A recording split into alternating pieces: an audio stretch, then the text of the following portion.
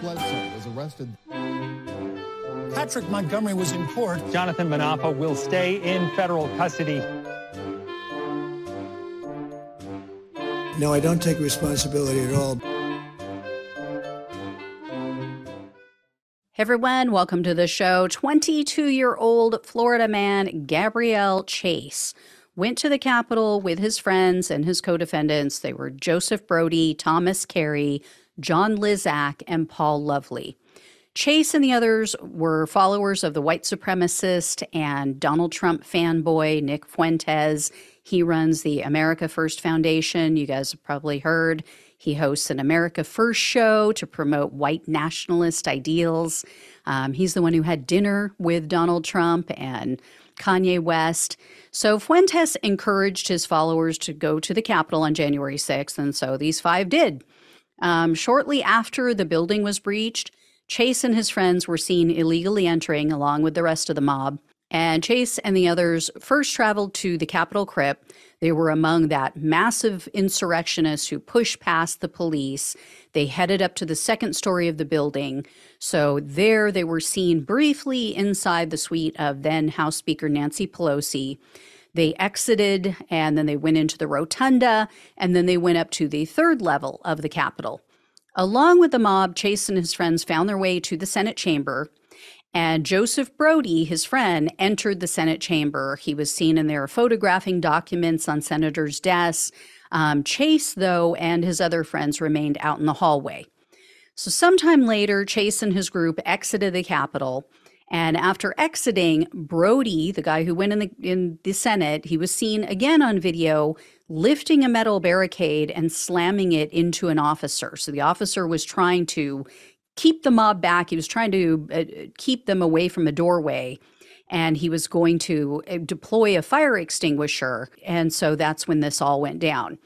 A few moments later, Chase was seen on video, not his friend, but Chase himself was seen on video spraying some sort of liquid at that same officer. There's no evidence to show that it actually made contact, but it looked like he was spraying at him. From there, Chase and his group moved over to the media staging area. As you guys all will recall, Trump's terrorists chased the media and their staff away from that area. So their equipment was left behind because they just fled in fear of their lives. And after they took off, the mob stole and destroyed a bunch of the equipment that was left behind. And one of Chase's friends took part in the looting. Once again, it was Brody. He was seen on video. He was picking up and walking away with media equipment.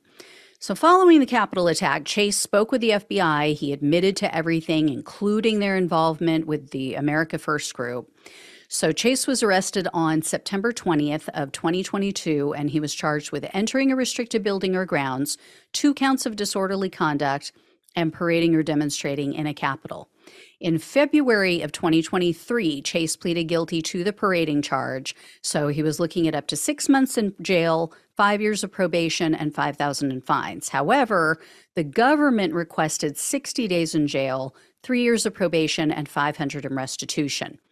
In a letter to the court, Chase told the judge that he became disenchanted with Nick Fuentes and the America First group. He says after the Capitol attack, and quote, "I regret my part in what it did to our nation, our democracy, and to the Congress people and law enforcement who were present at the Capitol that day. Since then, I have tried to better my life. I have been there for my family. I completed my AA, and I enrolled at the University of Florida." U.S. District Judge Colleen Kolar-Cotelli presided over Chase's case, and there's no record of what may have been said at the sentencing hearing, but she sentenced Chase to only 3 days in jail, 3 years of probation, and $500 in restitution. So once again, I'm very shocked by Judge Cotelli. She's been very tough in these cases. Lately, though, I don't know what's going on. She's handing down extremely weak sentences. All right, guys, thanks so much for watching and listening. Please like, share, and subscribe. Please donate if you possibly can. Really helps to keep the show going. Really appreciate all of you. Love you guys. Take care, and I'll talk with you soon.